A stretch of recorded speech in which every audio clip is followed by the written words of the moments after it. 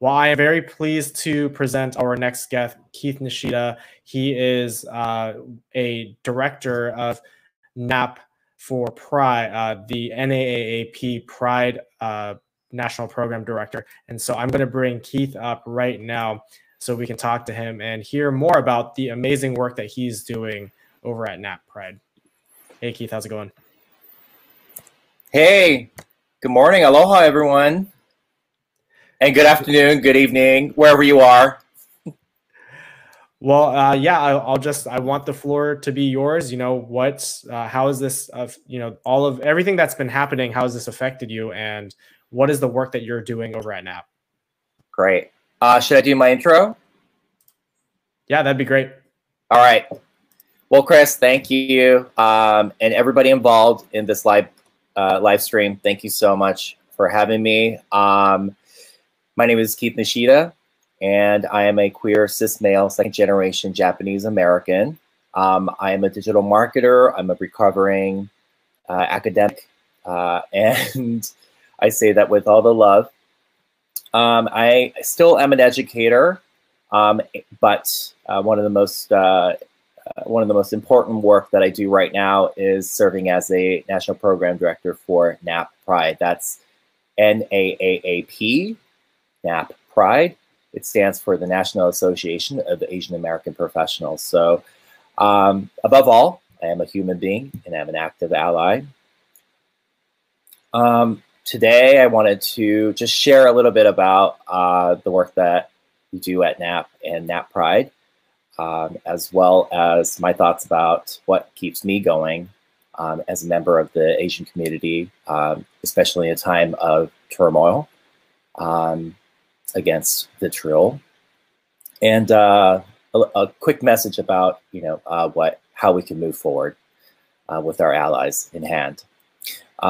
So NAP Pride started about 3 years ago, but the NAP organization started way long ago in 1982 when the incident with Vincent Chin happened here in the United States.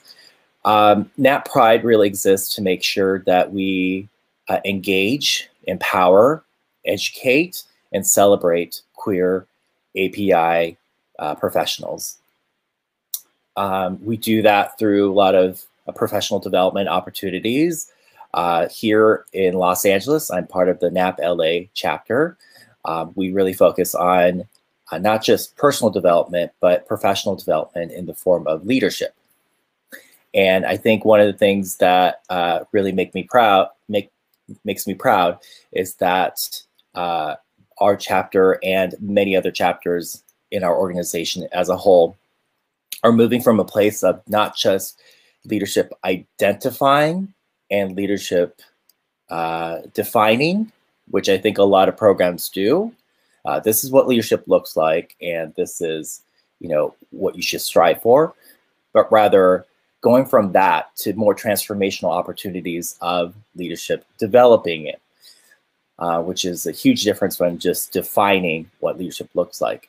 So I believe that we're doing the right work to not only identify what the next generation or the generations they're on of Asian leaders not only looks like, but also feels like and acts like. So in part of that, NAP Pride exists 3 years ago because we believe that queer API individuals deserve a seat at the table and making sure that we are not only creating diversity, but also inclusion into the mix of the conversation. So I know that was kind of hard and rigid and whatnot, but I just wanted to also say that this is hard for people like myself, and I do acknowledge that I'm a cis male, and I do not speak on behalf of Asian women who rightfully have been impacted by recent incidents. But I will say that as a queer individual, I am striving to be a better ally to my female, women's, Asian Asian sisters, including our trans Asian sisters. And so that is, my work also includes making sure that Nap Pride tries to center our conversation around our trans sisters, our trans brothers too, but right now, especially our trans sisters, not just our cisgendered Asian sisters, need the help and the support and the allyship to move forward together in unity. So I wanted to deliver that message that we ought not forget that we need to be more inclusive of who we consider as Asian women, and that I'm committed to anti-racism, anti-misogyny, anti-supremacist acts and behaviors. And today I'm calling for more representation at the table so that we can build more, we can educate ourselves about what inclusive language looks like from top to bottom.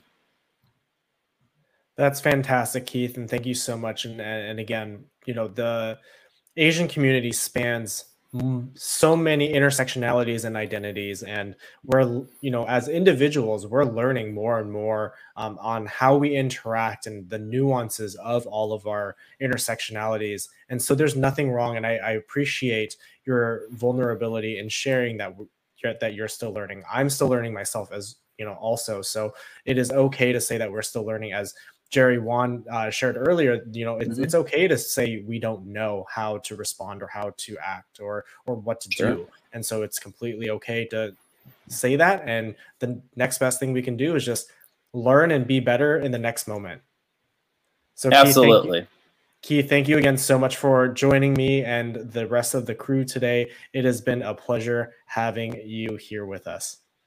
My honor. Thank you, Chris. Thank you, Chris.